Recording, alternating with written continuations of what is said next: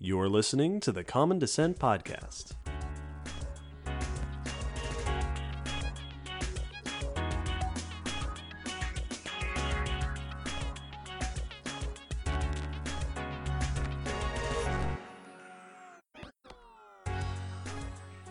Hell Creek, Will.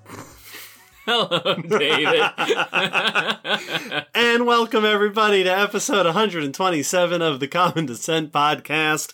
We're talking about the Hell Creek Formation this episode. I'm excited for this one because this is a site that I am well aware of existing, but I don't actually know a lot about it. I don't know many details, so I'm ready to absorb. Yeah, we've only ever done a handful of episodes about specific fossil localities. Right, we've done episodes about the Great Fossil Site and Naracoorte, and not too long ago we did Maison Creek. The Hell Creek Formation is certainly one of the most famous fossil localities in North America, and possibly the most famous, certainly for Mesozoic stuff, in the United States. A lot of big important finds, and a lot of big important dinosaurs, and a lot of big important studies have been done or discovered at Hell Creek. Yeah, it's definitely the one I hear mentioned most often. So I'm sure there could be arguments about its fame compared to others, but it's the one I'm most aware of. Yeah. So the Hell Creek Formation is a geologic locality in the Upper Great Plains here in the United States that is famous for preserving a latest Cretaceous ecosystem. A very rich latest Cretaceous ecosystem. So in this episode, we'll talk about what the Hell Creek Formation is, where it is, a little bit of history of study, and of course we'll talk a bunch about the kinds of things that are found there and what makes it such an important and interesting geologic place. And of course, like all of our episodes, this topic was requested by listeners. Specifically, the subject of Hell Creek was requested by Catherine, Zabby, Jonathan, and Colin. Good requests. Thanks, everybody. Hey, speaking of saying people's names out here on the podcast, That's what we were just doing. let's start the announcements by talking about Patreon. We have a Patreon, and there listeners can support us financially, support the science communication endeavors that we do, keep the podcast going, and get extra goodies like bonus audios and extra content. We do director's notes. And one of the things you get by joining us on Patreon at a certain level is that we will thank you personally here in the introduction to the podcast. This episode, we would like to welcome new patrons Jill, Keziah, and Margaret, Susan, and Harry.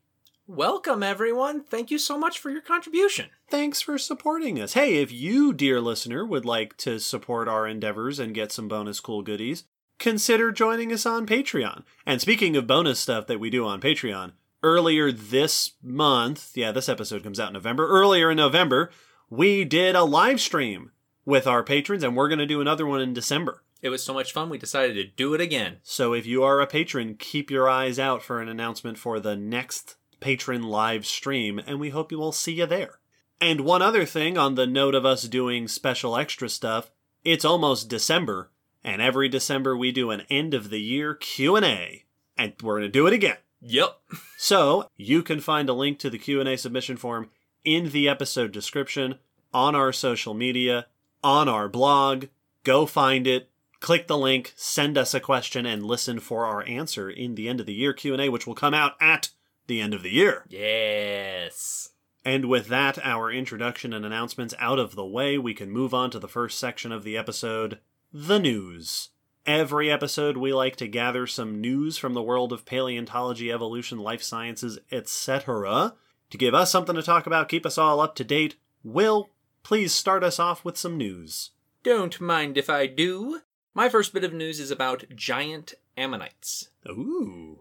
Specifically, new research on a bunch of new fossils of a giant type of ammonite and insights into their evolution. This is research by Christina Ifram et al. In PLOS ONE, and the article is by Nicoletta Lanise in Live Science. So this research is focused on an ammonite, which are those extinct, often curly-shelled cephalopods, cousins of squid and octopus. Yeah, they look like nautiluses today, with the coiled shell and the squid face sticking out. Except the coil went the other way, and you could very clearly see the whole spiral. And these were very big ones. This is focused on a species known as Parapuzosia sepenradensis. First showed up around 80 million years ago and is the largest ammonite yet discovered. Cool. It was first discovered in 1895 in Germany, and the largest specimen is 1.7 meters across, just under 6 feet. Wow, that is a monstrous ammonite. Yeah, and diameter, so picture a circle for the shell. That's what we're talking about. Yeah. Whew. So this is the biggest ammonite we know of. Wow, I knew ammonites got big. I didn't know they were that big. Right? This one is. Yeah. Though it was found a long time ago, we have not found many specimens of it. It was fairly rare. It was not well known for a long, long, long time, meaning we didn't quite know where it fit systematically among other ammonites. We didn't know a lot about its evolutionary history, like when it got so big, why it got so big. Recently, there have been a number of discoveries of new specimens of this group. Ooh. Over 100 newfound specimens, in fact. Wow. And so this research is looking at those. These new specimens came mostly from England and Mexico, which comes up. Those two locations. I was going to say, that's a wide spread. Yeah. This study looked at 154 specimens, some old, mostly new, Mm-hmm. of both this species and some closely related species. And basically they did a detailed systematic to try to figure out who were they related to. They also were able to look at growth series and do some major studies on the anatomy and phenotypes of the various shells. Most of these did not get as big as that record holder, but they still ranged. Some being fairly small, so like less than a foot, up to almost 5 feet, so 0.1 to 1.4 meters. So still getting pretty big. These all dated to the Cretaceous as well, specifically the Santonian and Campanian, which are subdivisions of the Cretaceous. And they were able to fill in some of the missing info gaps for this group. First off, they were able to identify a potential ancestral species. This potential ancestor is Parapuzosia leptophylla, which is a smaller related species, like it's definitely a cousin, but potentially ancestral. Not quite as big, only about 3 feet or a meter across. These show up about 86 to 83 million years ago, late Santonian, while sepenradensis shows up in younger sediments about 83 to 72 million years ago, from the late Santonian into the early Campanian. And so the dates line up, and morphologically it seems likely to be an ancestral relation, especially because the early of sepenradensis start out about the same size at 3 feet 1 meter. So this species starts out a similar size to the first species, and Yep. then this species gets bigger. Exactly. Ooh. By the time they've reached the Campanian, that's when they're getting to their almost 2 meters diameter. So they got bigger, they evolved larger sizes over time. They were also able to identify 5 distinct growth stages in both species. Oh, cool. Ontogenetic stages. Yeah, life stages Mhm. from baby to older. That the smaller specimens did not look like the adults. They were different shapes. Notable growth phase. And this has actually led the researchers to include a number of historical names used for similar specimens and wrap them up in this species. Gotcha. So this species now includes a bunch of these disparate names Yes. from other places. Yep. Because there were a bunch of different shaped shells that are actually just baby and juvenile and teenage versions Yep. of these big ones. We've talked about that before. Boy, have we. Episode 33. But they still found an unusually high concentration of adult shells, which led them to think that maybe these spots were like breeding grounds where adults were gathering and then dying Yeah. after mating, which is a thing many cephalopods do today. So that might be why we're seeing such high concentration. And they noted that the two localities seem to coincide in age, so that sepenradensis seems to have shown up on both sides of the Atlantic at roughly the same time. Ooh. Cool. And they don't know how. They're not quite sure exactly how a seemingly integrated population, because they were evolving along the same patterns and same timing, so they're not sure why they're so spread out. They're not sure if maybe the adults were better at traveling than we thought ammonites typically were, or maybe they traveled as pelagically as young, and that's how it got spread. But they're not quite sure why. Coinciding origins on both sides of the Atlantic. Interesting. I mean, if it's the same species, you'd think they must have been spreading that far somehow. Mm-hmm. And that's what they said. There has to be some way that they're interbreeding and that they're spreading, but we're not sure why we're only finding it there and not finding it other locations, or how they're staying contiguous. So they're not quite sure exactly what's going on with that positioning. And then the final note was trying to answer why they got so big. And this one is more of just hypothetical. They did not find a definite, but the timing of them getting big does coincide with when mosasaurs were getting big. Okay. So that could be a potential cause, to react to those predators, but there's no actual direct evidence of mosasaur interactions with these ammonites. Right. The timing may line up seemingly, but that's hard to say for sure, I would imagine. So that's more just a speculative suggestion that was presented in the paper. Yeah. Interesting findings. Ammonites are very cool fossil animals to begin with, and it's fun what you can do with invertebrate species, where you can get such a nice sample to study changes throughout life and changes throughout the evolution over several million years. That sort of fine resolution is a really fun thing to see in a study, especially for folks like us who are so used to vertebrate studies, where you don't typically get stuff like that. Oh, well, very often a new find is an individual. Yeah, one individual, and you may never be able to answer questions like those. Very nice. Well, speaking of invertebrate studies, where you get to study lots of them and answer questions about their evolution over time, I got one of those. My next bit of news is about beetles across the Permian extinction. Oh. Yeah. This is research by Xinya Zhao et al. In the journal eLife, and we'll link to a press release in phys.org by Li Yuan from the Chinese Academy of Sciences. The End Permian Mass Extinction, episode 45, was a big deal.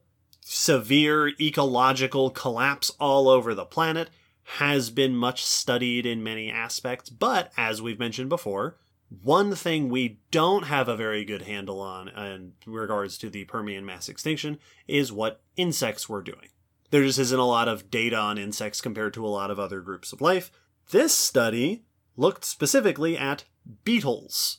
In particular, they examined the beetle fossil record ranging from the early Permian to the middle Triassic, so ranging across both periods with the end Permian extinction right there in the middle. Today, of course, beetles are the most diverse and numerous group of insects, so figuring out what they were doing at this time has all sorts of potential interesting answers. This study examined the diversity of species, the variation in the morphology, so the shapes, and from there, looking at ecology, how they were living, what they were doing, and compared with phylogenetic studies about the relationships between the beetles to try to get a grand sense of what was beetle evolution and ecology like across this time period. In all, they looked at more than 200 species of fossil beetles, because invertebrates. Oof. And they found a handful of interesting trends. For one, Permian beetles were very diverse and mostly xylophagous, wood-eating. Okay.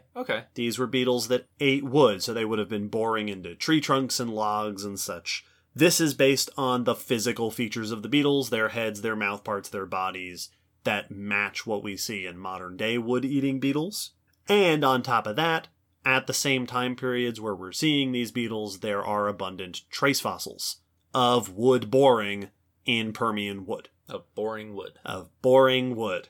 So, there is plenty of evidence to suggest abundant wood-eating beetles. In fact, the authors describe that these beetles were probably dominant consumers of woody tissue, if not the dominant consumers of woody tissue at that time. So like the main group decomposing and breaking down dead wood. Yes. That's awesome. And if that's true, these beetles would have had a major impact on the cycling of carbon and oxygen and other chemicals and nutrients throughout the ecosystem. Yeah, I mean, that's a huge job, especially in forests, and Yep. that's major. Wow. Because trees, wood is tend to hold on to a lot of carbon and oxygen and nutrients. Breaking that down is an important step in getting it back out into the environment.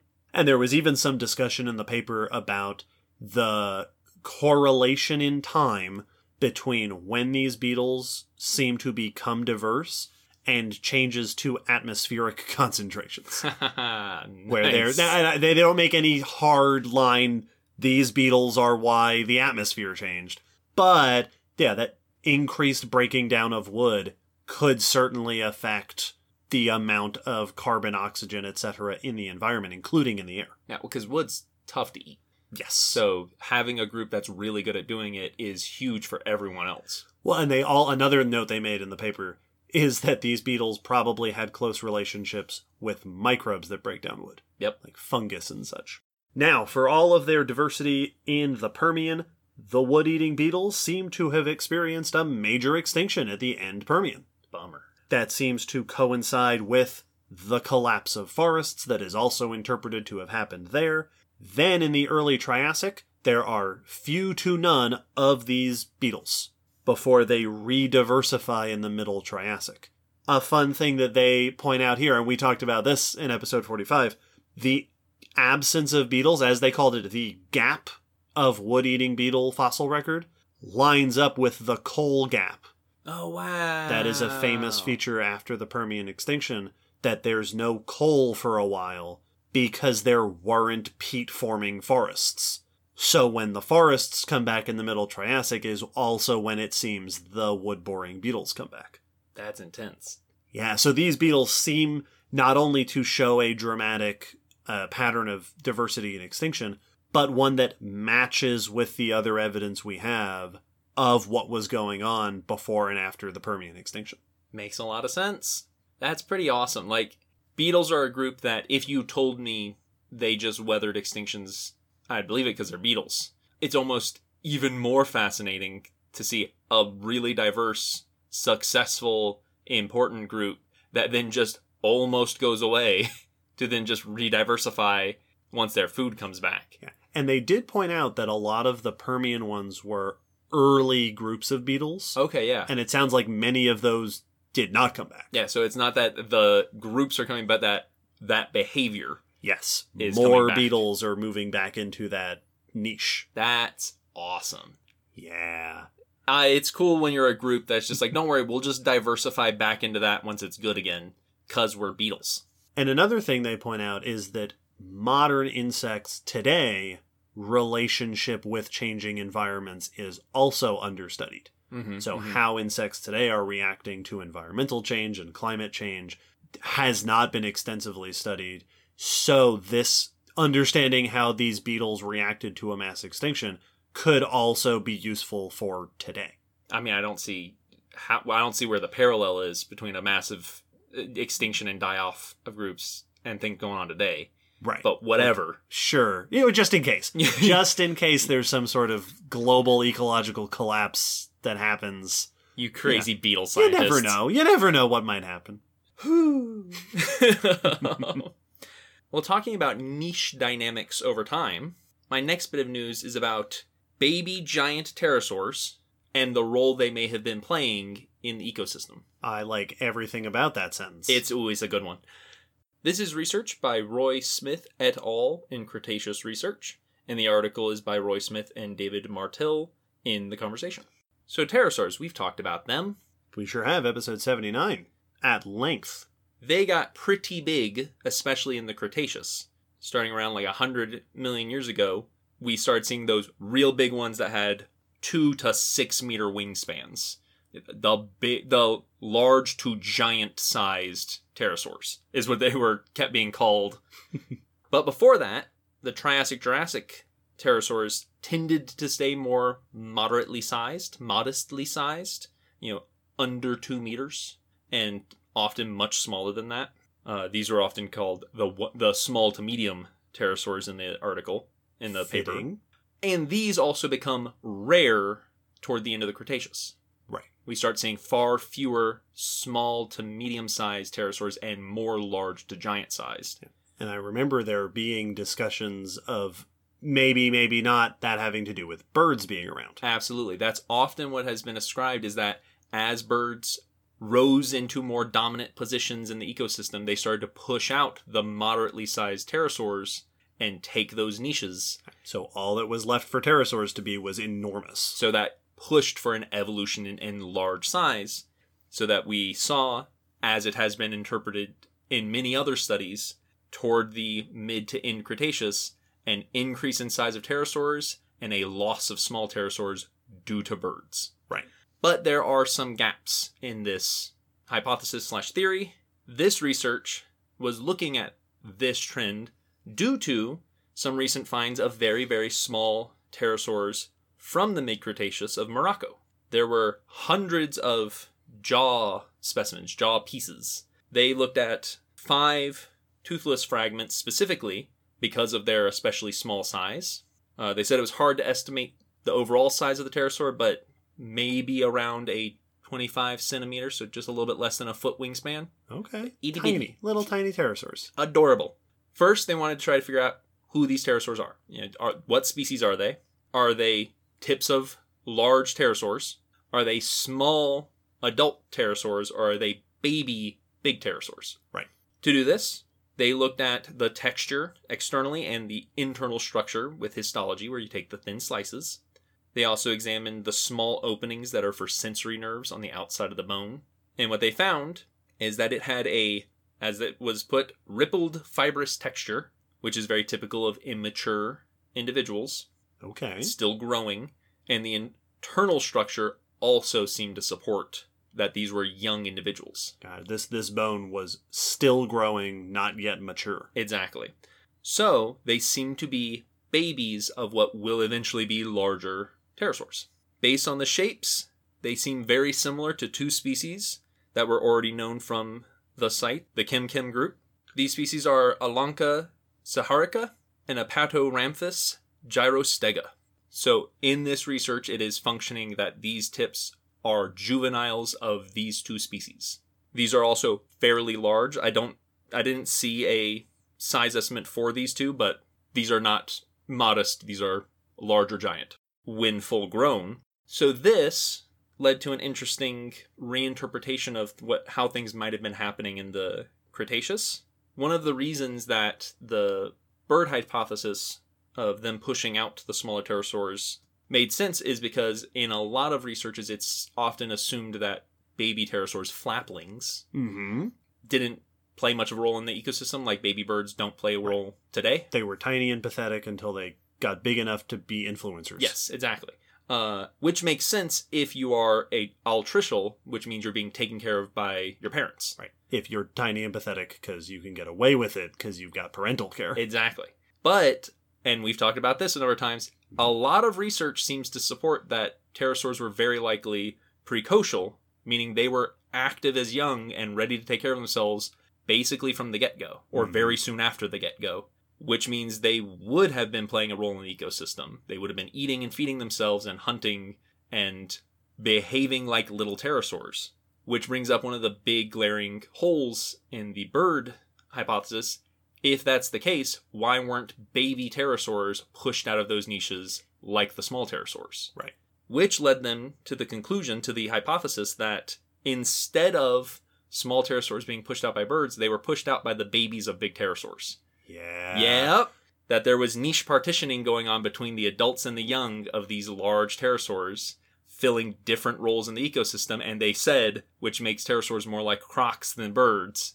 Yep. And it even more of an apt comparison, I think, this exact same topic has come up over and over again with large theropod dinosaurs. Yep. This is exactly what a number of recent research studies have concluded about T-Rex. Yes. That there weren't medium-sized predators in environments where tyrannosaurs lived because the tyrannosaurs were the medium and large-sized predators. Exactly.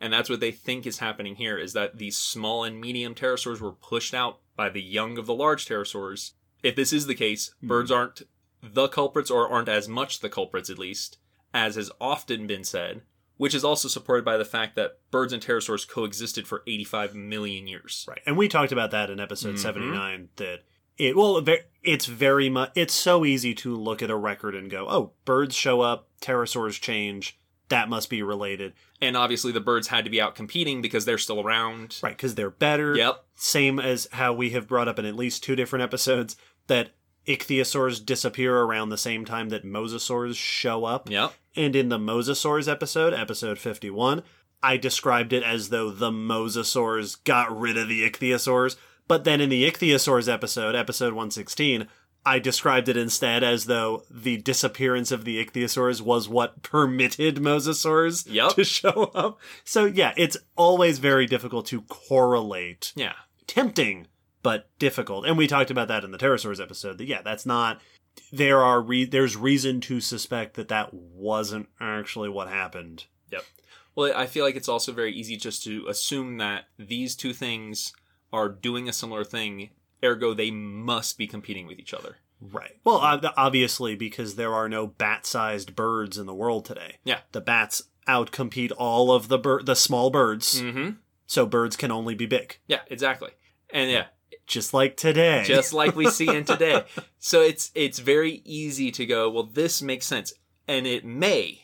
Yeah, but it could. That doesn't mean that's what was happening. Also, just what an incredible picture that is emerging of the late Cretaceous, of a time where the world is just populated by giant animals. Yep. And there are no small things. Yeah. It's just all giant animals from baby to adults. It's alligators everywhere. Yeah, it's just T-Rex and pterosaurs and someone being like, where are all the small ones? Like, don't worry, we'll make some. We'll fill this ecosystem. Yeah. It's the whole ecosystem. Give me some time. I'm going to make you some small pterosaurs and theropods. Well, speaking of exciting and sometimes controversial stuff from the Cretaceous... Oh? My last bit of news is about the snake that's not a snake. Oh. This is research about the infamous Tetrapodophis. Oh, right. The, quote, 4-legged snake. This new research on this fossil is by Michael Caldwell et al. In the Journal of Systematic Paleontology, and we will link to an article in the conversation by 2 of the authors, Michael Caldwell and Tiago Rodriguez Samoas. That link, by the way, will be in the blog post. There's a blog post after every episode. Go check it out. Tetrapodophis amplectus is the name given to a very long-bodied reptilian fossil from the early Cretaceous Crato Formation of Brazil. In 2015, when it was first described and named, it was described as a snake, which was a big deal because it has 4 legs. It's got 2 little legs in the back and 2 little legs in the front, making it the first ever described snake with 4 legs. Even in the fossil record, we've never found a snake with 4 legs.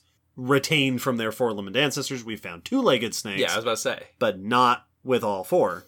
And then right off the bat, this became an extremely controversial fossil.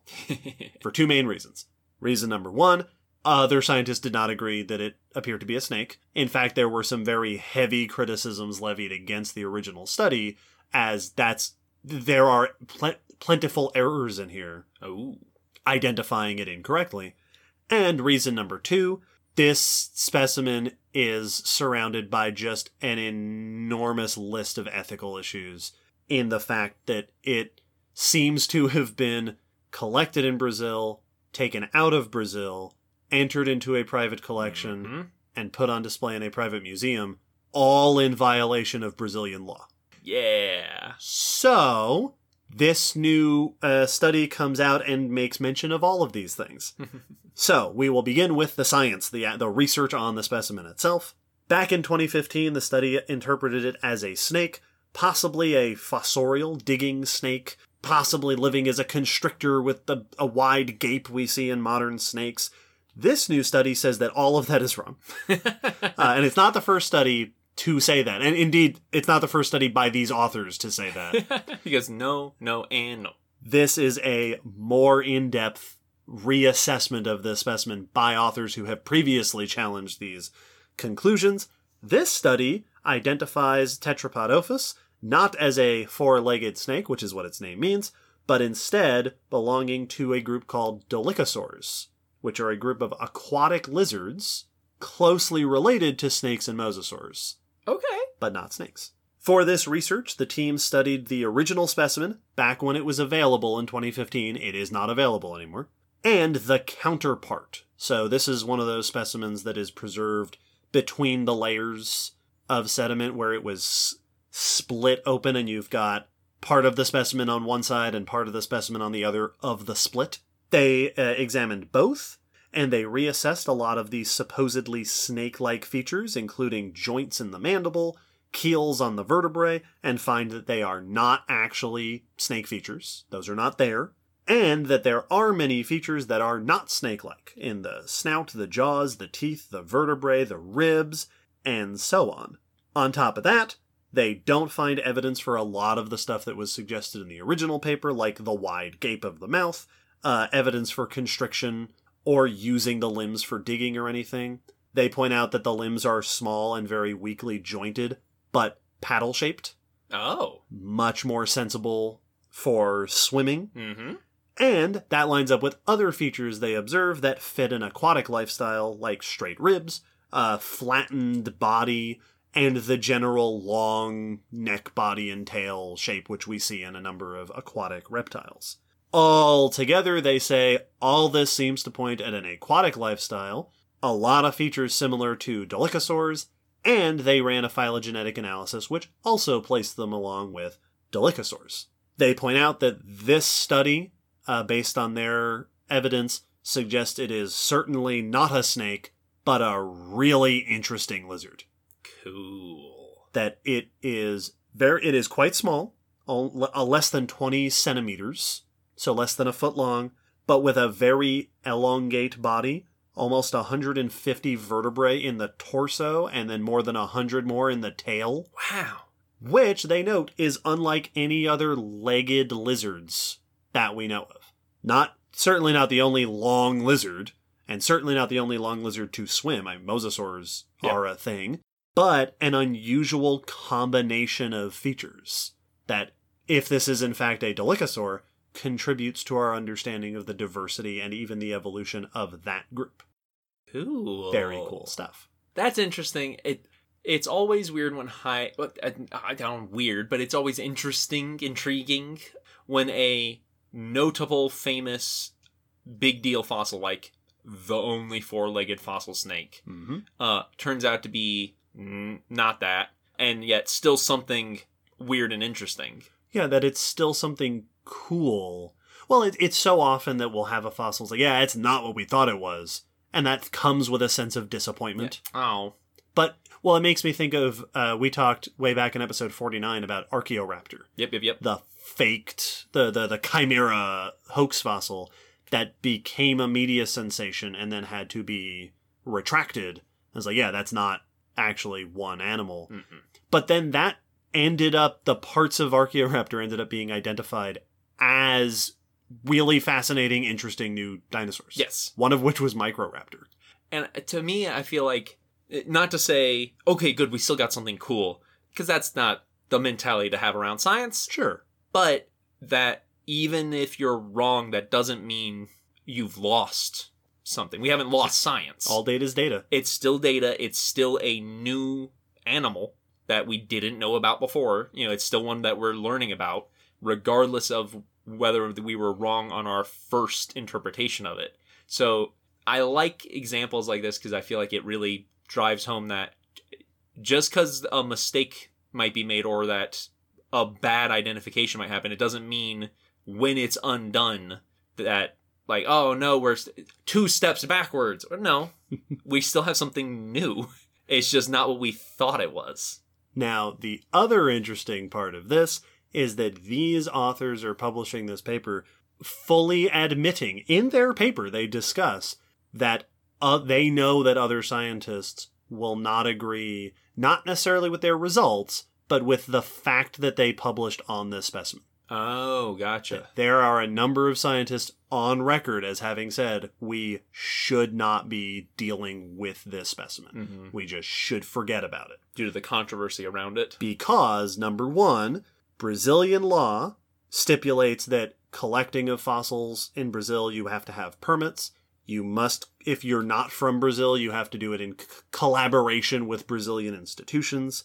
Fossils from Brazil have to be kept in public collections. And if it's a new species, if it's a type specimen, it has to stay in the country. Mm-hmm, mm-hmm. None of that seems to have happened. Doesn't sound like it. It is not currently in Brazil. It is in a private collection in Germany.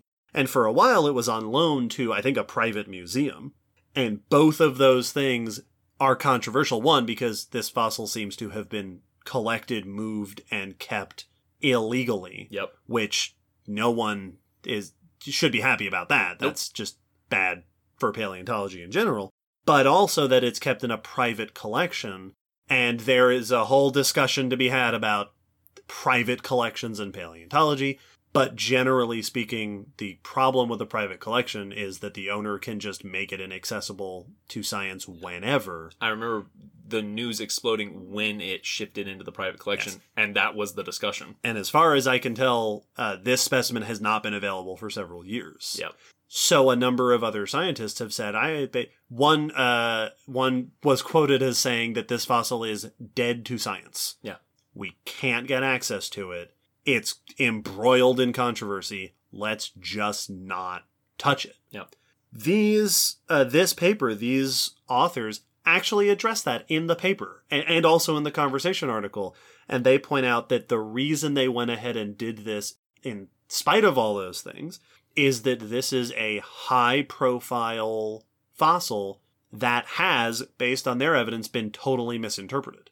And they point out that there have been lots of popular articles about this, that there have been lots of other pieces of research that reference this specimen, and it still goes around as the four-legged snake.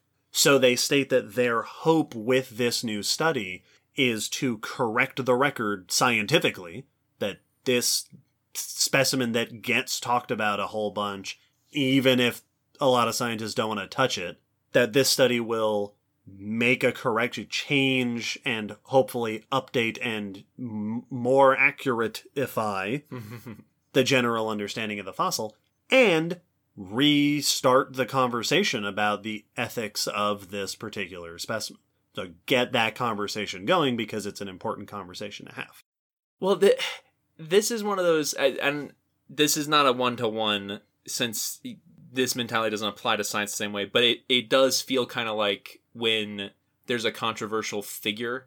I feel this way about things like when the Tiger King became a big deal. Mm-hmm. And what my gut reaction whenever I see horrible actions getting lots of attention, just let's stop talking about it. Let's stop giving them attention. Move away.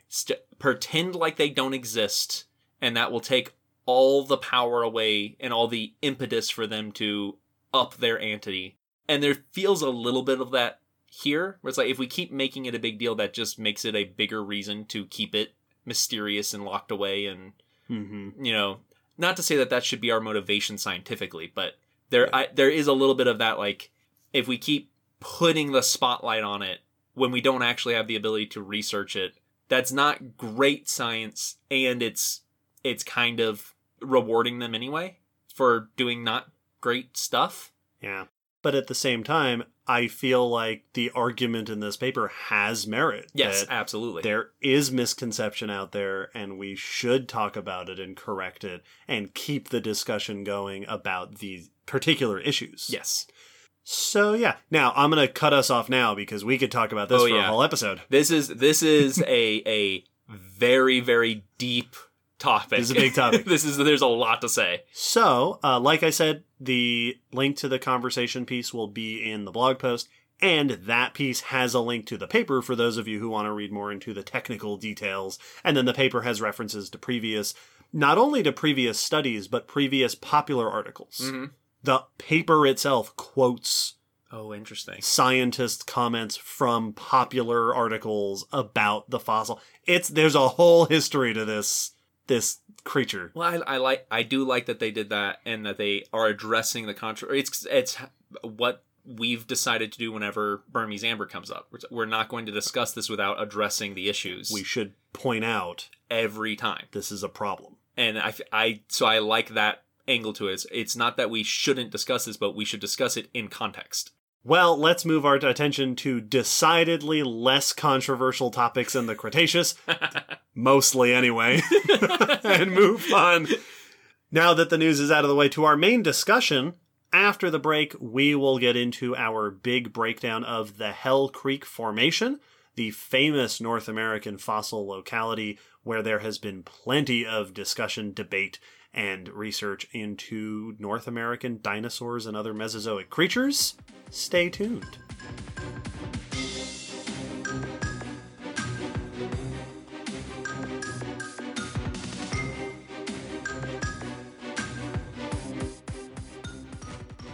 There are many fossil sites and rock formations and fossil localities across North America, some more famous than others.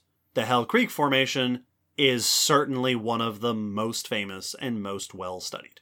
The Hell Creek Formation is a region of late Cretaceous sediments exposed in the upper Great Plains of the United States. Now, we've talked about some fossil sites before that are sort of a specific site, a specific area. Yeah, like you give a street address to it. Right, well, like the Gray Fossil Site, episode 14, is a single pile of ancient sediments. Yes, we were able to fence it in. Yes, the La Brea Tar Pits, episode 67, are also a specific area and a handful of deposits. The Hell Creek Formation is a formation. And I don't know that we've ever actually discussed what a geologic formation is on the podcast. I don't think so. So, in brief, a geologic formation is a distinct layer of rock that has a specific set of features over a specific geographic area. So, a layer of rock from this place to this place, extended, covering this much acreage of land or whatever, that is different from other layers of rock based on its age or the mineral composition, the type of rock, the fossils, and so on. It's a distinct layer of rock. Sometimes a formation is relatively small. It can be pretty thin and only cover a small area. In other cases, like Hell Creek, it can be many, many meters thick and cover many, many miles of space. The Hell Creek Formation, as I said, latest Cretaceous, very end of the Cretaceous. Mostly it's sandstones and siltstones and mudstones. There's also some coal preserved among those. Oh. And the formation itself is exposed in certain places. So, as with many rock layers, the whole formation is not exposed at the surface. It's not uniformly on top. Right, there are other layers on top of it.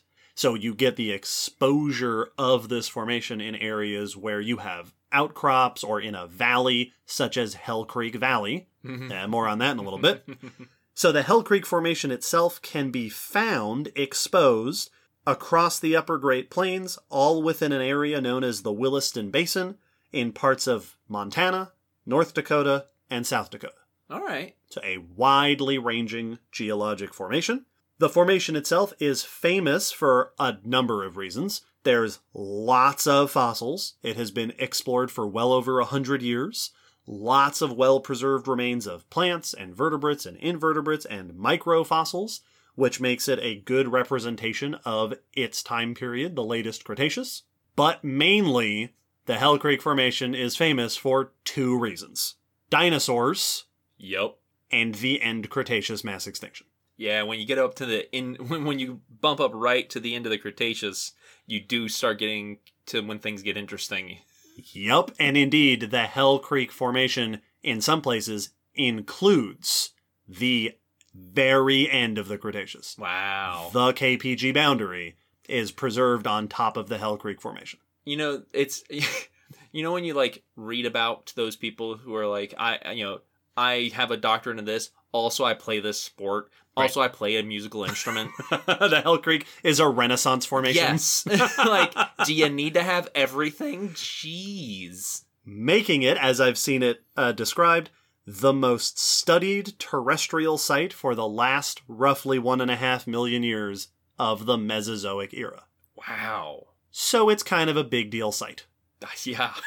Now, let's go on a fun little jaunt into some scientific history. The history of the Hell Creek Formation. Hell Creek, just Hell Creek, is the name of a creek. Yeah. a stream in Montana which runs through a valley into Hell Creek Bay, which is part of Fort Peck Lake, which itself is part of the Missouri River. All right. Fossils from the area of Hell Creek were known for some time, particularly to locals, but sort of the famous scientific history of this area really kicks off in the year 1901. A man named William T. Hornaday, who at the time was the director of the New York Zoological Society, was exploring the valley of Hell Creek, found some bits of bone, specifically these were bits of Triceratops. Nice. And when he returned to New York, he showed the fossils to Henry Fairfield Osborn, Hey. infamous New York paleontology guy. In 1902, Osborn decided he wanted to see more fossils from that area, so he sent famed fossil hunter Barnum Brown, whose name has also come up in this podcast, out to explore. In his explorations in 1902, Brown found a number of things, including more Triceratops specimens, other fossils like mussels and snails and plant remains, and in that first year of exploration, Brown discovered a partial skeleton of a large predatory dinosaur that would end up being the original Tyrannosaurus Rex specimen. Kind of a big deal. So this was a good place to to go studying. So clearly, word got out. This was a time period, this wasn't the early days of exploration in North America for fossils. Clearly, we discussed the Bone Wars in episode 58. But it was a time where a lot of museums were really eager to have specimens to put on display. Mm-hmm. The earliest 1900s, is when that trend was starting. Which is, that's such a weird thing to think of. It's like when we talk about A World Before Grass.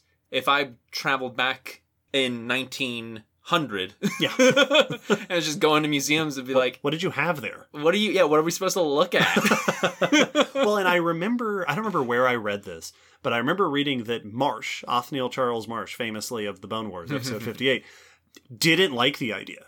Really? I read somewhere that he was on record saying that it was a silly idea to put dinosaur skeletons on display in museums. Now, Marsh would say that, wouldn't he? Right? What a wrong guy. So, Brown discovered some cool fossils in this area. So, word got out. Other museums started sending crews out to go look for more dinosaurs. It's like the gold rush. Yep, and they found some. In 1907, a few years later, Brown officially described the geology of the area. He wrote up a description of what he called the Hell Creek beds. This wasn't officially designated as a formation until way later. Yeah, so it was just designating, like, there are multiple spots where There are some spots here. and all these will group together as the Hell Creek beds. Yes. In the 1950s was when the Hell Creek Formation officially got its name. And that makes sense. Like, that you would start by just being like, yeah, there's a couple of good hot spots for fossils here.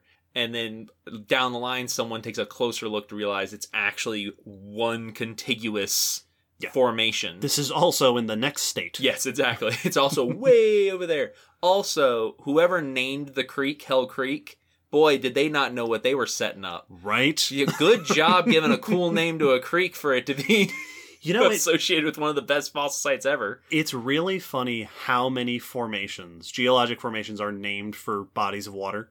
Like, we talked about Mason Creek in episode 110. There's the Green River Formation, very famously, because I assume they're found in places where the waterways have cut down through the sediments and exposed the rocks with the fossils in them. That makes sense.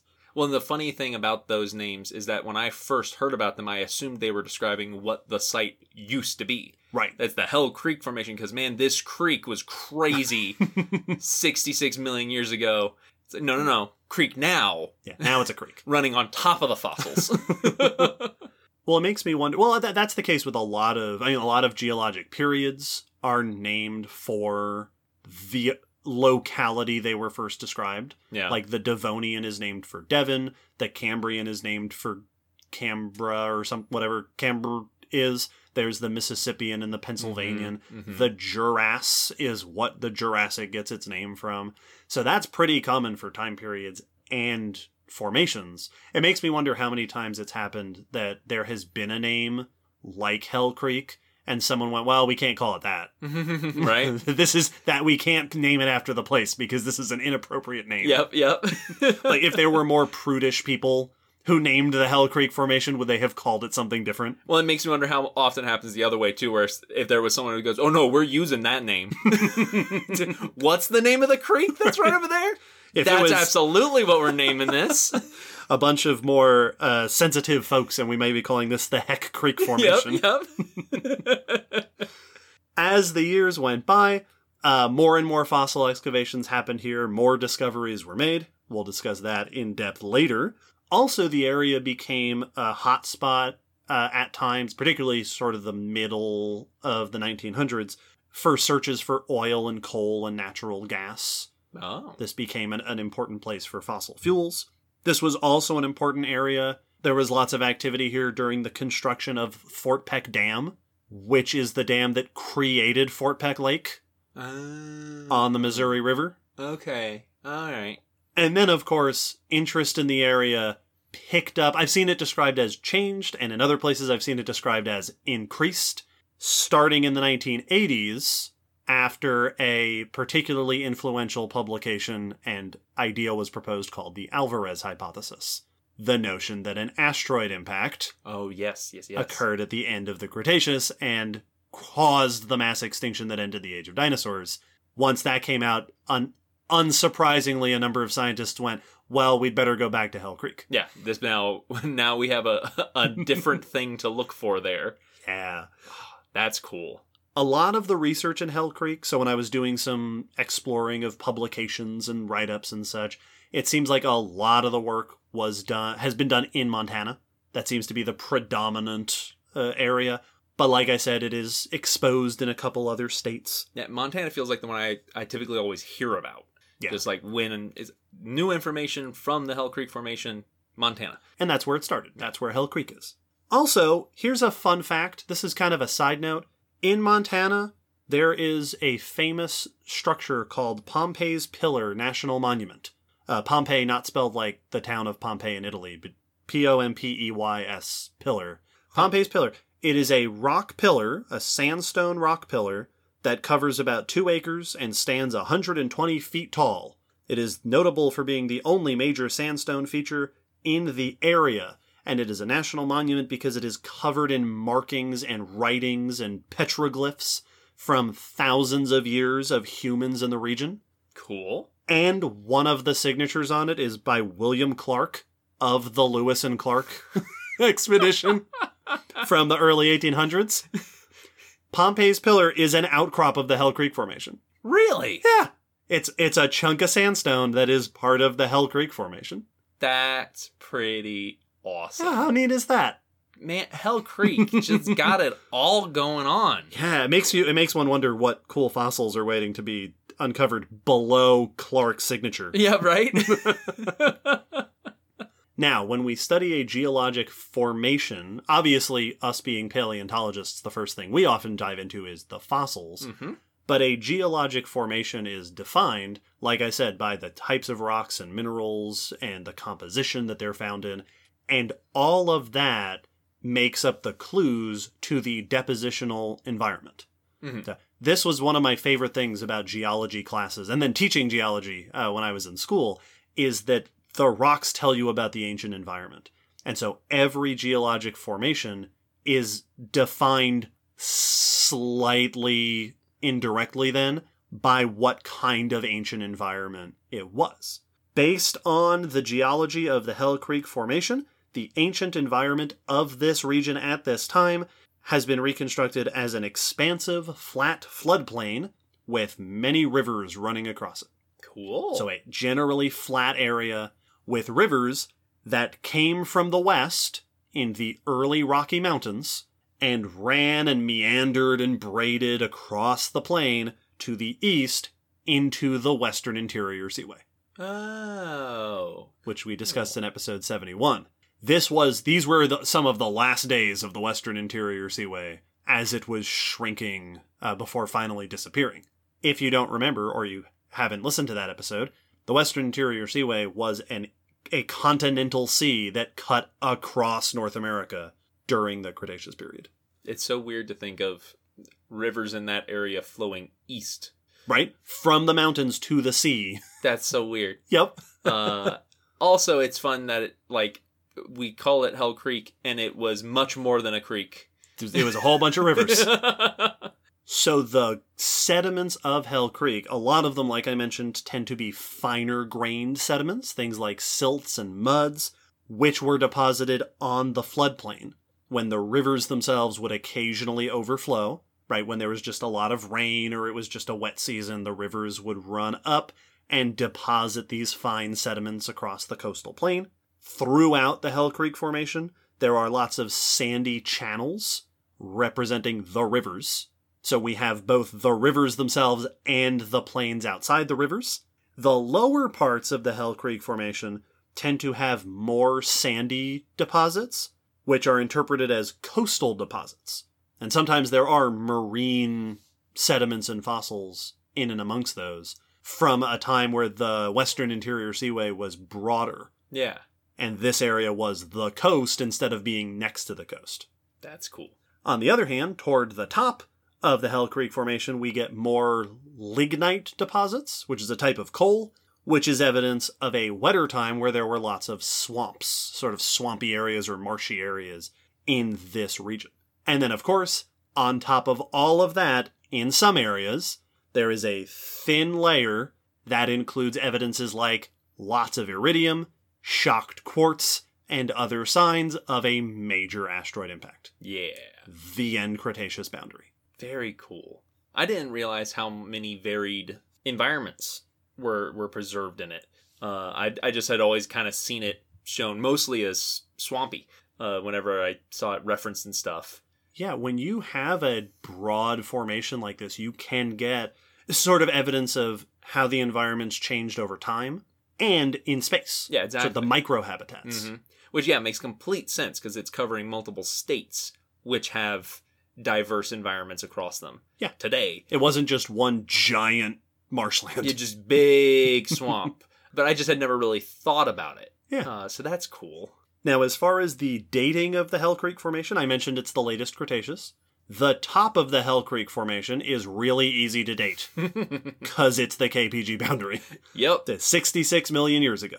The bottom, I've seen a lot of discussion in various papers about trying to date when the Hell Creek Formation starts, keeping in mind that it's possibly different in different sections of the Hell Creek Formation.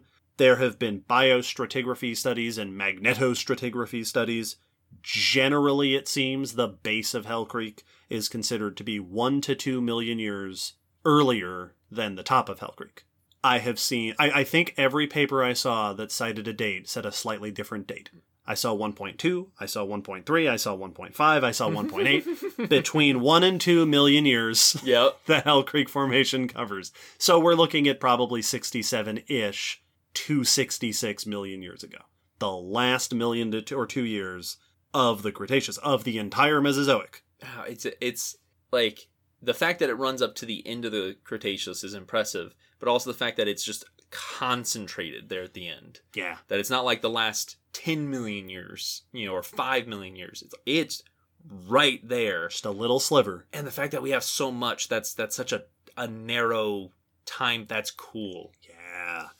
Now, as I said, geologic formations are often defined in part by their relationship to other formations, right? They're distinct from other formations.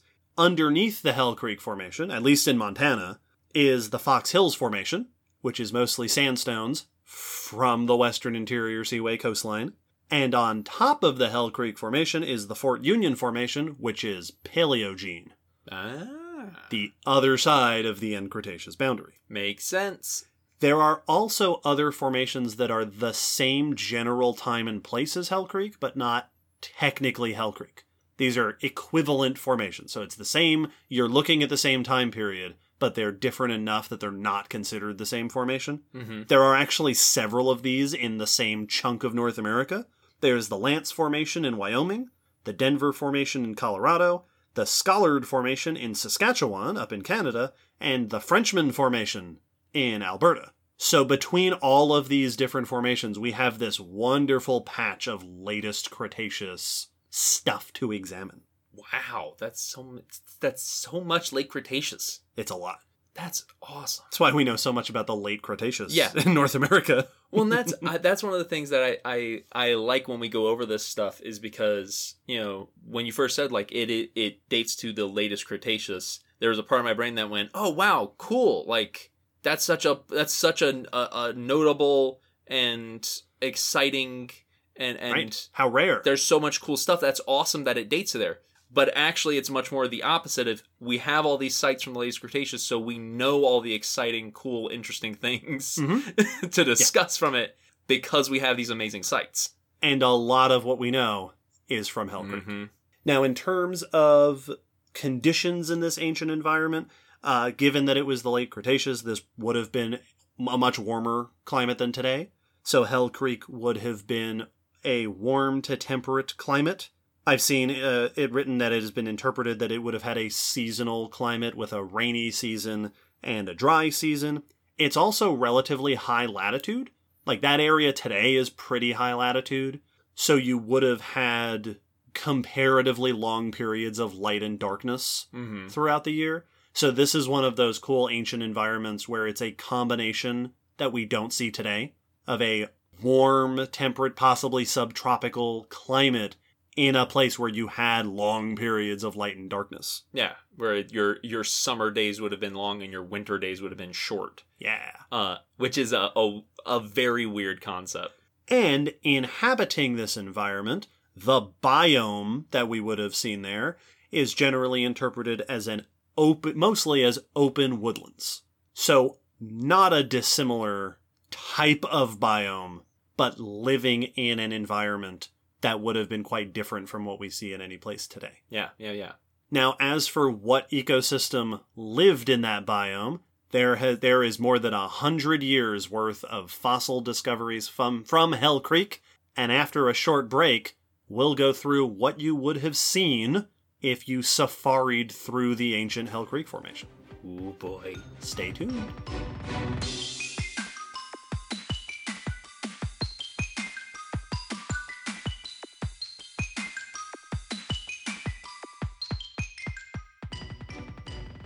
If you traveled back in time to the latest Cretaceous of Montana, I'd be very happy. it would be for a little bit, I'm sure. I hope you remember all your... I'd be happy for the rest of my life. That's a fair point.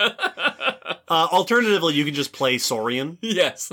So we've talked about Saurian on the podcast before, but Saurian is a video game that recreates the Hell Creek Formation. Mm-hmm. So that's another of the Hell Creek legacies, is that it is immortalized and recreated in the game Saurian, which we've talked about before as being exciting for how much scientific research and background they've put into the game. A lot of effort to make it as true to our current knowledge as possible. But this isn't about Saurian, so I'm going to go through the ecosystem anyway. This episode is not sponsored by Saurian. Other video games are available. Yes. The first thing that you would probably notice if you were plopped down in the Hell Creek Formation is the plants. The Hell Creek Formation today is full of fossil plants. Plant fossils from this area have included leaves, so leaf impressions, like full actual, what we call macro flora, big chunks, as well as wood, seeds, cones, and lots of pollen and spores, microscopic plant evidences. This being the late Cretaceous, the ecosystem in terms of plants was dominated by angiosperms, flowering plants since they had already taken over the world, episode 57, as well as a variety of other plants. So another thing that's not too dissimilar from today, mostly flowering plants, but then with a bunch of other kinds of plants mixed in there. There are so many plant remains studied at the Hell Creek Formation that I've seen in numerous places write-ups of descriptions of the structure of the forest. Oh, like the layers. The layers of the forest. Oh, wow. So, like I said, mostly open woodlands. So that is to say there wouldn't have been a closed canopy. Yeah, it wouldn't have been one of those forests where you when you're in it, you can't see very far because of how thick. Or you can't see the sun. Yeah. You would have been able to see the sky. There would have been decent amount of space between the trees, but decent amount of trees still. Still a woodland. Yeah. The canopy I have seen described as being an evergreen canopy, Ooh. full of conifers, such as pine or redwoods. Mixed in with those, you would have had palms and cycads and ginkgos, ferns, and a bunch of different types of early flowering plants. I've seen references to some trees and shrubs, and then probably a bunch of herbaceous flowering plants as well. And then the understory would have also been full of things like club mosses and hornworts and liverworts and mosses. So you would have had this tiered structure of an evergreen forest full of all of this variety of plants. I've seen it described as a lush subtropical to warm temperate evergreen forest. This part's for Allie. Yeah, exactly. That's such a weird, like, I don't know how to picture that because I don't have enough Right? info, but also I love that we have so much knowledge of the plants that paleo artists could make a really good interpretation, Yeah. like an accurate recreation of what the forest would look like. That's awesome. I've also seen references in a number of places to charcoal, to see possibly pretty abundant charcoal remains in Hell Creek, which has been pointed to by some as evidence of possibly common fires. Okay, yeah. So that this may have been a fire-prone area, which would have been part of what keeps the forest relatively open. Yeah. That fire going through is going to keep recycling plant material so that you're not getting that densely packed forest. Plants, of course, are good for reconstructing the habitat, but also for understanding the details of the formation itself. So microfossils are really good for stratigraphy, for looking through all the micro layering through the Hell Creek Formation, exploring how it has changed from bottom to top. Pollen and spores. I saw one reference that said virtually all parts of Hell Creek have abundant pollen and spore fossils. It's just everywhere. Your allergies would have been going haywire no matter where you were. I saw one reference that suggested there are over 300 identified types of pollen and spores, and that's not including fungal spores and algal cysts. There's a lot of microfossils, which are really handy for study, sort of piecing out the stratigraphy, right? Mm-hmm, What is the relation in time? And also for studying patterns of habitat change from the early Hell Creek Formation to the late Hell Creek Formation, patterns of evolution, and then, of course, very relevantly to this area, patterns of extinction. So the plant fossils are really informative for studying fine details of the ancient habitat. That's so handy. And then, of course, there are animal fossils. Lots of animals. This is what makes the Hell Creek Formation, first and foremost, the most famous. And if we're talking about famous animals from the Hell Creek Formation, there is only one place to start: dinosaurs. Woo! Hell Creek is possibly, I'm not going to get into an argument about this with a dinosaur paleontologist, but I'd put it out there for perhaps the most famous dinosaur locality in North America. Dinosaurs are extremely abundant in Hell Creek, including ceratopsians, the horned dinosaurs, episode 87, particularly lots and lots of Triceratops. Yeah. I saw a 2011 study that found that Triceratops makes up about 40% of the large dinosaur remains in Hell Creek. Oh, wow. I thought you were saying like 40% of the ceratopsians. No. Like that it's by far the most common, if not the majority. Among the large dinosaurs, not including the Yes, little ones, yes. but among large dinosaurs, Of the chunky ones. Triceratops was almost half, That's amazing. at least of what we have preserved as fossils. That's so many Triceratopses. That's a lot. Which makes me wonder if they were like the bison or Exactly. caribou, where they were just, except that it was, well, I get bison, I imagine on the plains. Yes. But this is a woodland environment with just tons of ceratopsians. Yeah, was that just the dominant herbivore just Yep. roaming across this place? Cool. And then second dominant herbivore, based on that same study, were hadrosaurs, specifically Edmontosaurus. Nice. So these are the so-called duck-billed dinosaurs. Edmontosaurus was a large, sometimes bipedal, herbivorous dinosaur. There are also smaller hadrosaurs like Hypsilophodon.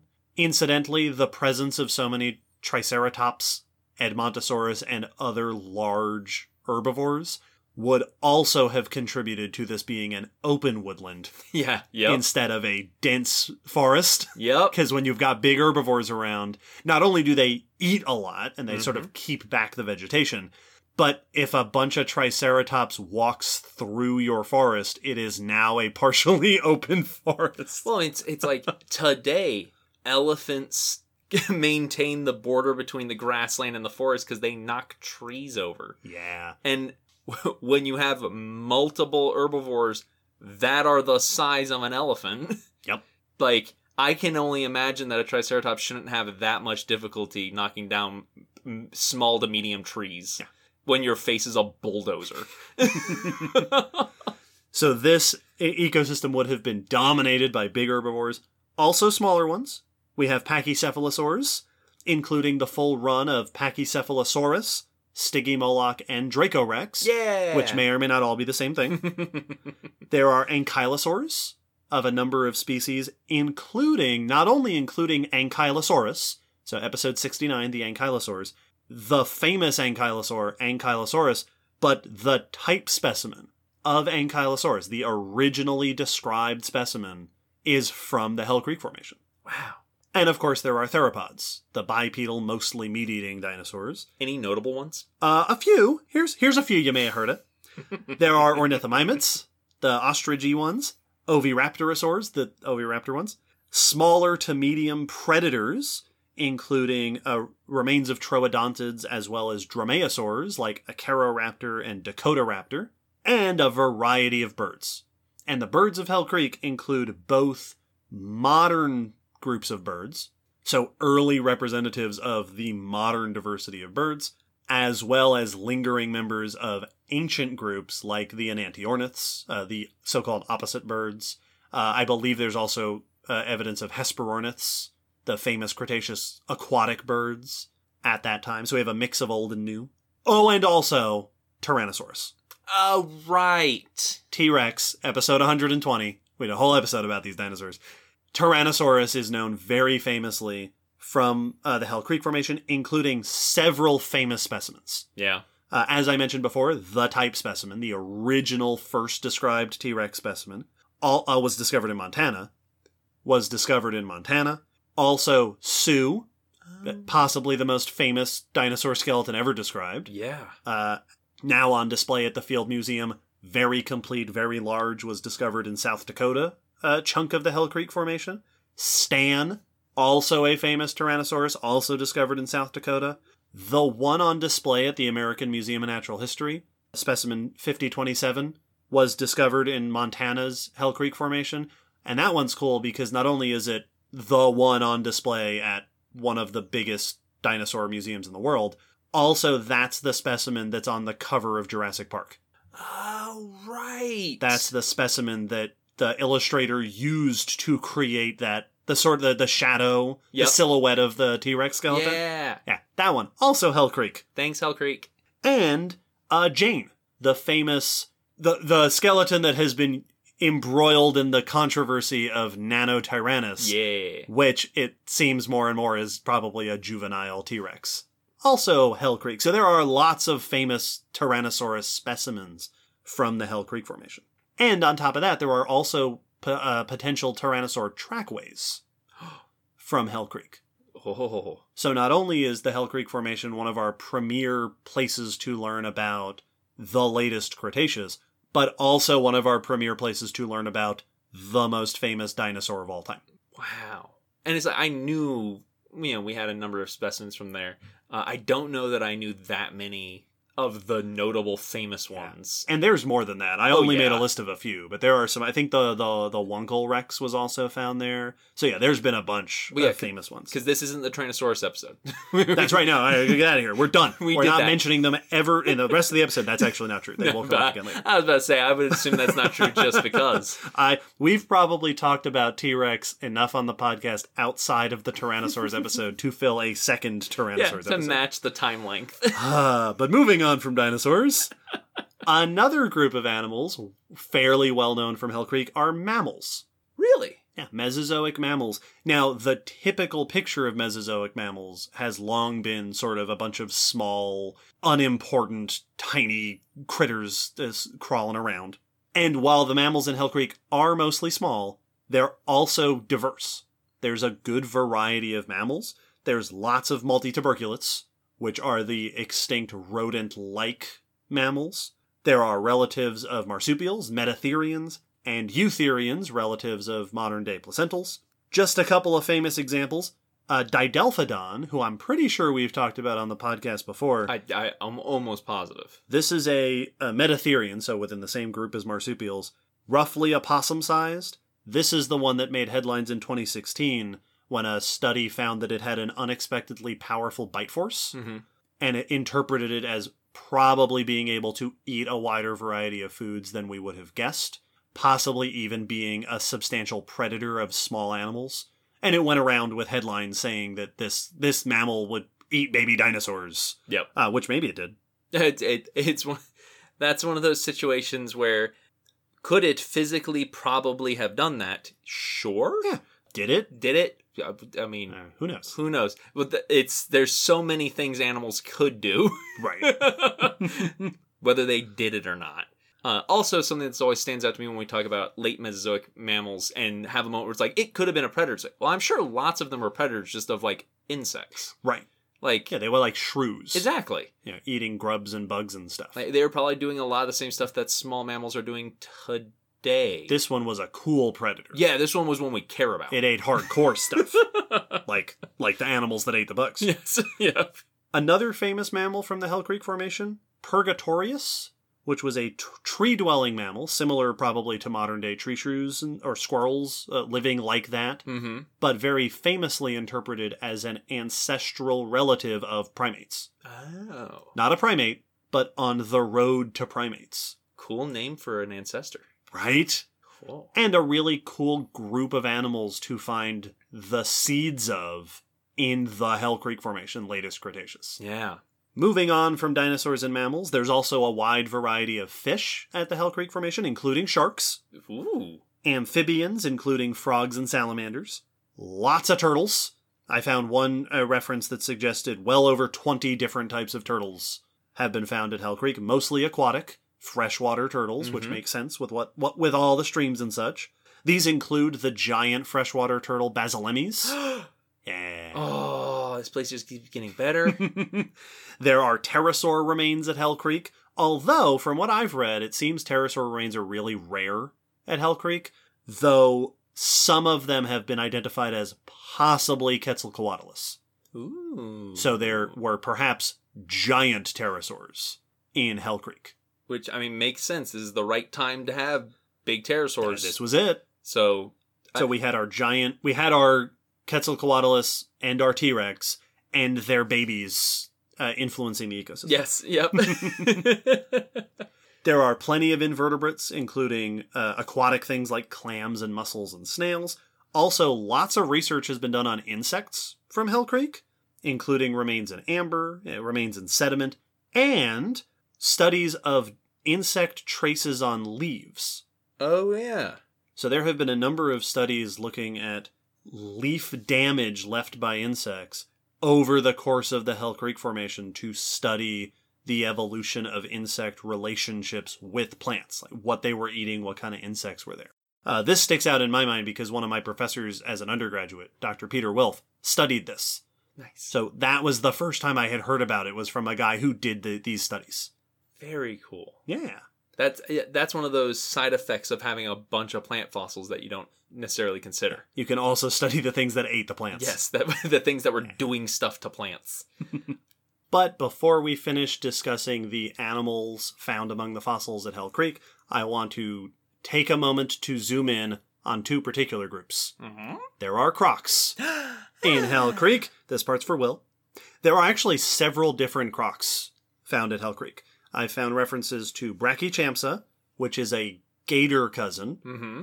Ladiosuchus / Borealisuchus, I think they're the same thing, which is a crocodilinae, so croc cousin, and Thoracossuchus, which I've seen described as a gavialoid. Ha ha ha ha ha. So we have multiple different groups of crocs, all of whom are, I've seen estimated between 3 and 4 meters. Oh, yeah. So 10 to 13 feet or so. Which is American alligator sized. Yeah. American crocodile sized. Also, in addition to the crocs, there's Champsosaurus, which is a Carista deer. Not crocs, but croc-shaped. Which also had a long, slender snout, like the gavialoids. So I saw one study of these note that we have multiple different snout shapes among crocs in the Hell Creek Formation. Which is what you tend to see today in areas with multiple species of crocs overlapping. Africa has broad-snouted and narrow-snouted crocs that overlap. Mm-hmm. Because if you're going to share territory with other crocs, you need to eat different stuff. Yeah. So there's a croc ecosystem. Ha ha ha ha ha ha. It gets even better. But more importantly, there are also squamates, lizards and snakes. For the crocs to eat. That's, well, I'm going to get back to that. Just you wait. There are lots of lizards in Hell Creek, including one that comes up notably as Paleosaniwa, which is a particularly large lizard that was probably living a similar lifestyle to the largest monitors today. That's what I was about to, like, monitor size? Yeah, it's not quite a monitor, although I believe it's related to monitors. But yeah, Komodo dragon-esque lizard. Wow, that's really interesting. There's also the lizard Obamadon, which is the lizard named after former President Barack Obama. I remember when Obamadon was named. I think that was in like 2011. That a silly name. It's fun. And there are snakes in the Hell Creek Formation, although from what I could find, there has not been a lot of study specifically on snakes.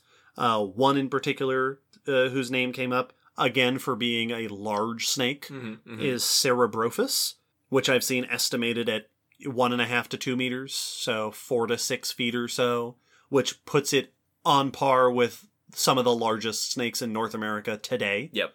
So that's the size of a good-sized pine snake. Yep. Or a good-sized rattlesnake. Mm-hmm.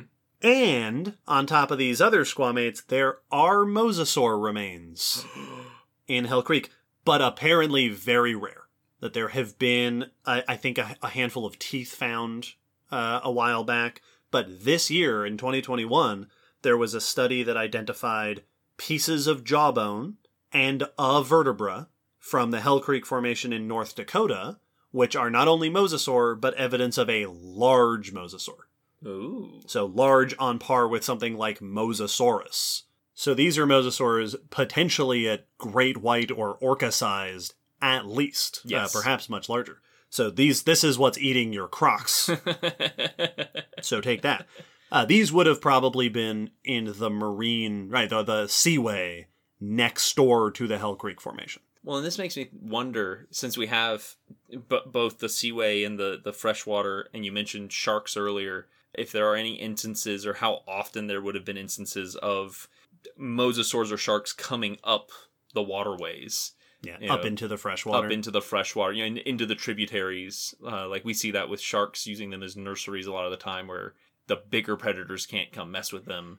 Yeah, I don't know. I don't know what the distribution of shark fossils is. Mm-hmm. I could easily see sharks being in the freshwater. I would think if mosasaurs were doing that, we'd find more of them. Yeah, that they would be, if they were spending decent amounts of time there. Yeah, in the streams and they such. should be fossilizing. But I don't know. Yeah, could be.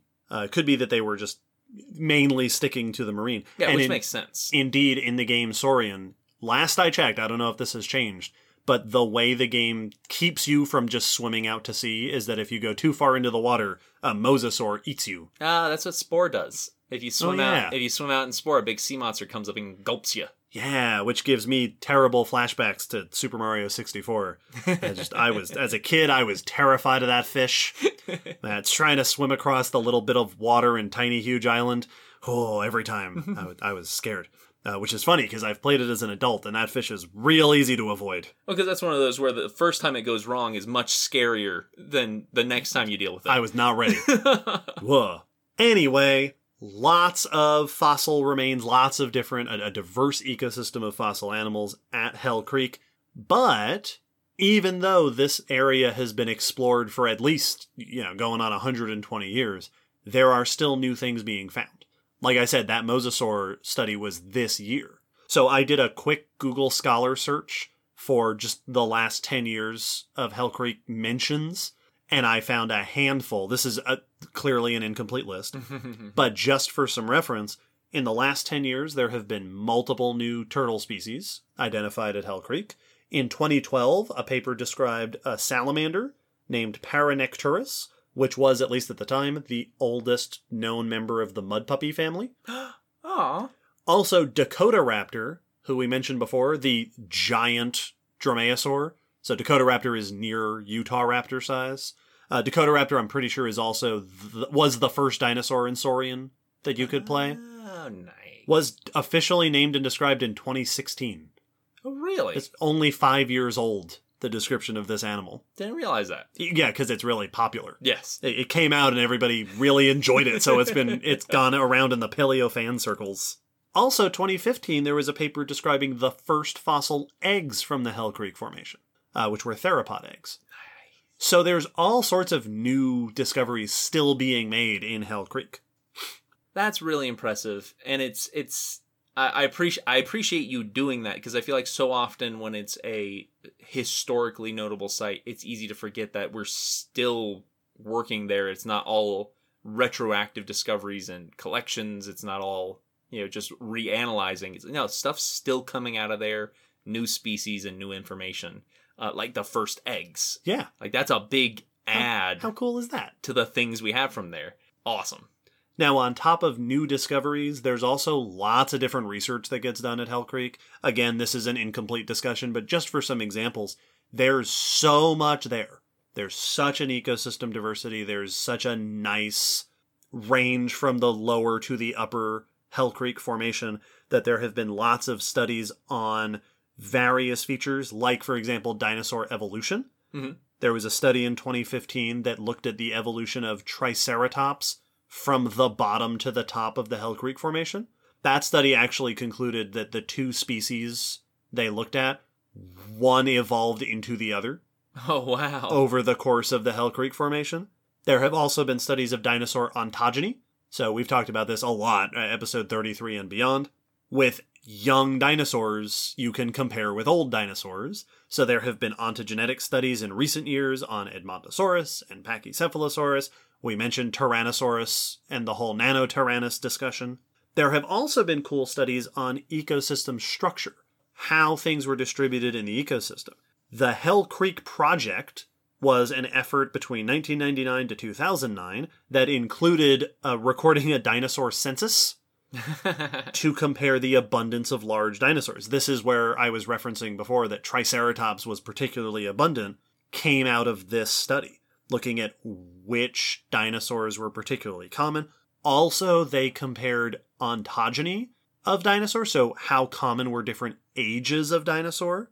And among their discoveries, they found that most of the dinosaurs in Hell Creek are small adults or subadults, rarely fully mature individuals. Yeah. Which is something we see in other fossil sites as well, where either the oldest individuals are living somewhere else, or they're just not surviving very long, very commonly into old age. That you die young and you don't commonly make it to be a big, impressive adult. Which, I mean, that's true for most animals. Mm-hmm. Like, you don't typically make it to adulthood if, just statistically speaking, a lot of animals die before that. So it makes sense that we're getting a bunch of them. Those studies also found that tyrannosaurs are unexpectedly abundant. So those numbers I was citing before of among large dinosaurs, Triceratops and Edmontosaurus, that one study in 2011 found that Tyrannosaurus was more common than Edmontosaurus. Oh. That these were very unexpectedly common for large predators, which ties into conversations about if they were relying on a more wide variety of food sources, were they relying on smaller prey? That paper in particular went maybe they were scavenging more often, tying into yet another major Tyrannosaur historical discussion. Man, that feels like a bad place to be an Edmontosaurus. Right? Ugh. So there's all sorts of cool studies you can do on ecosystem structure and evolution with a big sample and a well-resolved geologic formation. And of course, one of the major topics that is studied at Hell Creek is extinction. Yep. The End Cretaceous mass extinction, episode 5, happens at the top of the Hell Creek Formation. I have seen in a number of different sources the Hell Creek Formation referred to as the global standard for understanding the KPG boundary, and as the most studied terrestrial resource for the last 1.5 million years of the Mesozoic. Woo! This place gets a lot of attention. I'll say. There have been a lot of studies on extinction patterns across the KPG, because you have the Hell Creek Formation underneath the Fort Union Formation, so you can look at what was there before the boundary and what was there afterwards. These studies have been done on animals and plants. I mentioned the leaf damage studies. That has also been done on how leaf damage changes across the extinction boundary. Hell Creek has also been cited as containing a fern spike. So this is something that I think we mentioned in episode 5. Yes. That at or near the boundary there is an unusual abundance of ferns, which has been interpreted to potentially mean that the forest was widely destroyed and easy colonizing ferns, right, basically like weeds, became very abundant. This has been referred to as disaster flora. Which is a great name. And it's a fun, which I'm sure we said when we discussed this before, but it's fun to see the opportunist dynamic in plants. Yeah, that it's not just animals that the quick reproducing ones take over. Mm-hmm. Yeah, plants as well. There have also been a lot of studies at Hell Creek of the rates of extinction. So this is another thing we've talked about before. There has been this long historical discussion about how were ecosystems doing leading up to the extinction. Was this a gradual process? Were things already in a bad place? The Hell Creek Formation has also been a center of studies like that, because you can study the couple million years leading up to the extinction. And there have also been studies on the environmental effects around this time. For example, I mentioned earlier that toward the top of the Hell Creek Formation you get more coal deposits and more swampy evidence, which has been used as evidence for rising sea levels at the time, creating more flooding across this area. So you get more of this swampy, marshy stuff leading up to the end of the Cretaceous. And one more thing to note on the topic of Hell Creek Formation as a place for studying the effects of the end Cretaceous extinction, and on the note of more recent discoveries still happening there. In 2019, and we talked about this on the podcast, there was a study that came out describing a site in North Dakota, part of the Hell Creek Formation, called the Tanis Site. This is the site that has been proposed to possibly record the aftermath of the asteroid impact. Yeah, like the moments after. Right, like the days or so following that. The site that includes lots of fossils, fish and logs and other things, marine things and land things, in a jumbled deposit of sediment that is interpreted as a surge of water up onto land. Mixed in among those sediments are evidences of the impact itself, and the whole thing sits underneath the KPG boundary proper, like right underneath it. This site in 2019, when it was announced, was interpreted as potentially we are seeing a effectively tsunami or surge onto land caused by the impact. The big rock. The big rock down in the Yucatan. That we're seeing an ecosystem devastated not by the long-term impacts, but by what happened that day. What is often, how it's often presented in movies and TV. Yeah. Of the rock hitting and killing everything. These would be the immediate area of that happening. Yeah. Now, that paper came out just a couple years ago. There was all sorts of discussion around it. So, as usual with new studies, this is not set in stone, so to speak. But a really dramatic example of the Hell Creek Formation being used to study the effects of the end Cretaceous extinction. And I think it really drives home the fact that what we can learn from Hell Creek, it's not like, to draw a parallel to the fossil site we talk about all the time, the Gray fossil site is a pond. Yeah. But that is a place. And you can learn tons from studying a pond over time. But Hell Creek is very different in that it represents an opportunity to study lots of different microhabitats across a pretty decent span of time. Yeah. And so there's tons of different studies you can do and that have been done in this formation. Well, and not only is it covering a wide area over a decent amount of time, but also at a very critical time. Mm-hmm. So, like, we've got a wide variety of sites that are well preserving. They're preserving lots of material at a time where there's one of the most major shifts in Earth ecology. So it's just such a gold mine. Yeah. Well, and not only that, but it is a formation, and like you said before, this is because this time period is so well represented, but it's a formation that contains abundant information about some of the most famous fossil animals of all time. Yep.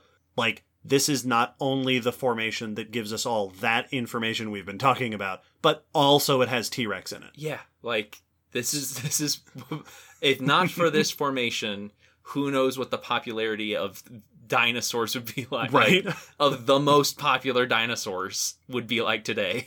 So it's a fascinating fossil locality that is one of the cool ones that will undoubtedly continue to provide tons of information for research.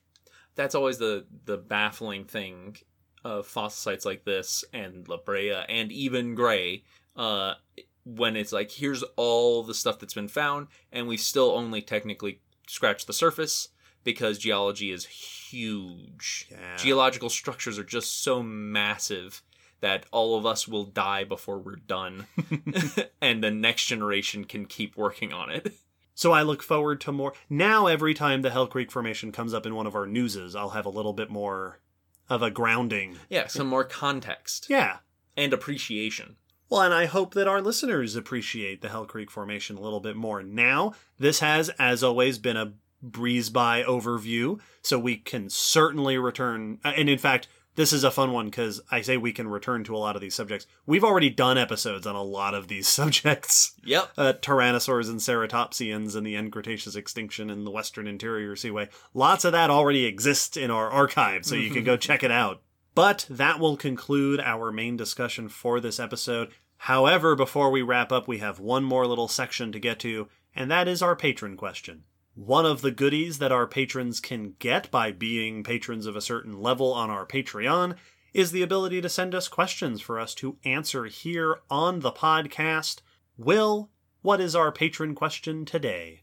Our patron question is from Jennifer, who asks, what is known or what can be known about ancient internal microbiomes? Do coprolites and other bromelites preserve microbial information? Is it possible to differentiate between microbial contaminants versus microbes that are part of the original systems? These are fascinating questions. Yes. So a quick refresher, microbiome.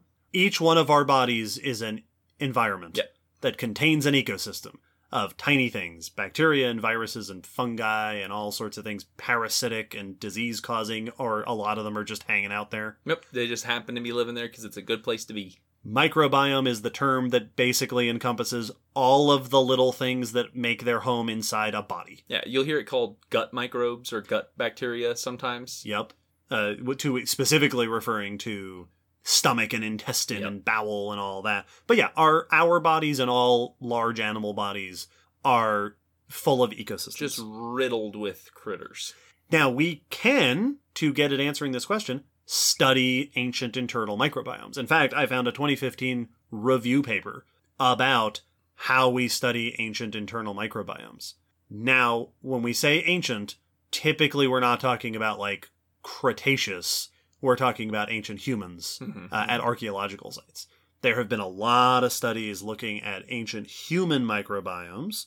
Specifically, according to the review I found, there are two top sources for information about ancient microbiomes. One, as Jennifer points out, is coprolites, mineralized and preserved feces, which can be preserved either inside or out of a body. before or after the poop has been pooped. The other great source for microbiome information is dental calculus, basically tooth plaque. So the sort of mineralized deposits on teeth can collect microbe information from our mouths, and then that's mineralized, so that preserves really well in ancient remains. There have been, apparently, studies looking for the physical signs of microbes, so like scanning electron microscope to find the actual shape of the bacteria and stuff. Mm-hmm. But it seems most of the time we're looking for microbiomes in these ancient remains, we're doing genetic sequencing. Yeah. We are just looking at what DNA is preserved in this coprolite or in this dental plaque to get a sense of what was preserved there. And as far as determining the difference between contaminants and actual gut biome, I imagine that's generally pretty difficult on the specific level. Mm-hmm. But from what I've read, oftentimes what we'll do is compare what we find in the ancient samples to modern human biomes and to like soil microbiomes. Yeah. So that we can say, yeah, this is similar to modern humans and also distinct. Like these aren't just the bacteria that live in dirt. Yeah. Well, and I know that in general, I think Leah mentioned this when we talked to her about paleogenetics. Yeah, for episode 34.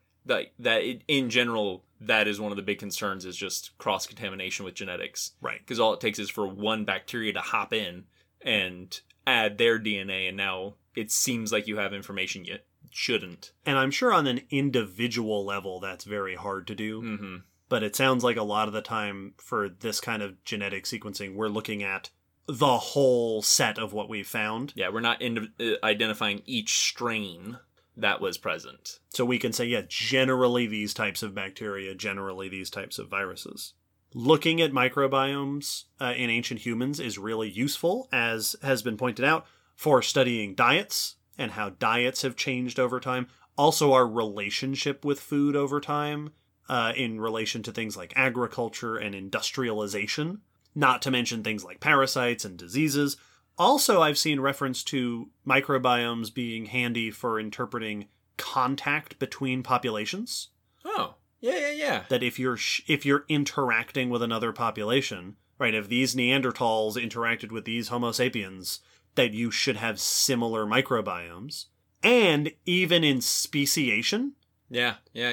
I saw, and I have not gone into detail on this, but there was a quick reference in the review I found that pointed out that some scientists have proposed that we should start including microbiomes into species descriptions, especially for modern animals, because they're so distinct for different species. Yeah, exactly. Like, it's very similar to the reason that you can't typically trade diseases, with another species. Like, it's why you don't get sick from your dog or from, a farm animal typically, because the germs that make a pig sick can't really interact with us the same way that they interact with the pig, so they just don't cause an illness in us. Typically, there are those rare examples. There are exceptions. Yep, where diseases jump species, and they're typically very notable because of their rareness. Yeah. But yeah, your biome, your internal community, is also very specific. That's cool. A few other fun notes. There have been studies on individual people, but there are also studies that will look at like ancient latrines. Oh yeah, because then you can do an entire population study, because this is everybody's poop. Gross. I saw one study from this year, actually 2021, that did the same thing, coprolite sequencing from archaeological sites, but in dogs, to compare to modern dogs and to humans at the time to see if there are similarities. And one more that I'll mention, this is a 2013 study that I probably wouldn't even have brought up if not for a little detail that you'll notice in just a second. This was a study that didn't look at ancient microbiomes, but studied modern microbiomes to then get a sense for the evolution of microbiomes, because different groups of animals have, as we were just saying, different types of microbiomes. This was a 2013 study that did a comprehensive analysis of the gut microbiome of American alligators. Hey! And they described what was in there and how it differs in different sections of the gut. and pointed out that there were a bunch of differences from other reptiles and mammals and birds. And they point out that these kinds of studies could give us insights into archosaur microbiomes through their evolutionary history. So even if we can't get T-Rex microbiomes, we might be able to take some educated guesses about them based on modern day things like gators and birds. Yeah, well, and it's microbiomes are so fascinating just in general. This is not actually a one-to-one comparison, but I am fascinated about them by them in a very similar way that I am to like epigenetics. Yeah. Whereas it's this ridiculously complex aspect of an organism that affects huge portions of how they interact with their environment. Like if you lose your gut, your gut microbes, that affects what you can and can't eat. Yeah, that's a big deal. For the rest of your life, potentially. Like, you may not be able to eat certain things ever again because you can no longer digest it. That's just not an option for you anymore. And so knowing, I don't know all the details, but like the difference between different groups, like an alligator eats things in a very different way to typical mammals. Yeah. And so their guts microbes have got to be doing something different. And it makes sense that T-Rex would have a distinct one. I also really liked the note of comparing populations. Yeah. Because I've heard that that's true in individuals today, that like you and your family or you and your roommate will tend to have more similar microbiomes as they're crossing. Well, and also I know there have been studies in modern people of the differences in microbiomes between industrialized and non-industrialized communities. Yep. So yeah, well, this is exciting because microbiome studies feel like they're relatively recent, even in modern times. So I assume there will be all sorts of expansion in the future for ancient microbiomes as well. Yeah. Cool question, Jennifer. Thanks for asking. Oh yeah, no, that's a good prompt for a cool topic. Yeah, thanks to all of our patrons. Thanks to all of our listeners. Thanks to everyone who requested this episode topic. And thanks to you, for listening to this episode. I assume you listened all the way to the end and you didn't just skip to the end. If you didn't, then you don't get your thank you. No, you missed out. If there are more topics that we haven't already done in episodes that you'd like to hear us talk about, as always, we are open to suggestion. You can reach out to us on the social medias and stuff. Hey, also, check out the blog post after this episode for links and images and stuff to expand upon your understanding of this episode's topic. Also find the news links in there. As a reminder, when this episode comes out, our end-of-the-year Q&A submission form will still be open. So if you haven't already sent us your question for the end-of-the-year Q&A, go ahead and do that. You'll find the link in the episode description, as well as on our blog and on our social media. End of the year's coming up pretty quick. Only a couple episodes left before 2022. Those episodes, as with all of our episodes, will be released on a fortnightly basis.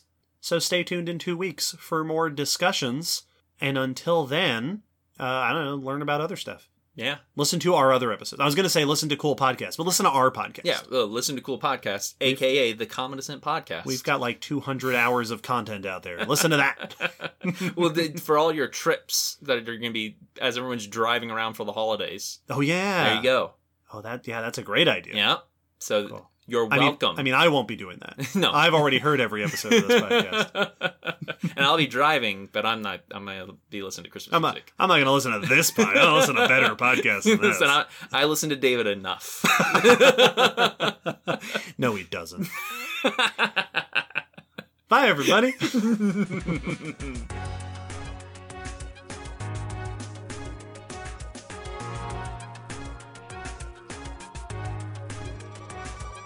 Thanks for listening to the Common Descent Podcast. You can follow us on Facebook, Twitter, YouTube, and check our WordPress blog for pictures and links after each episode. Huge thanks to our patrons whose support helps keep this podcast running and who get access to bonus goodies on Patreon.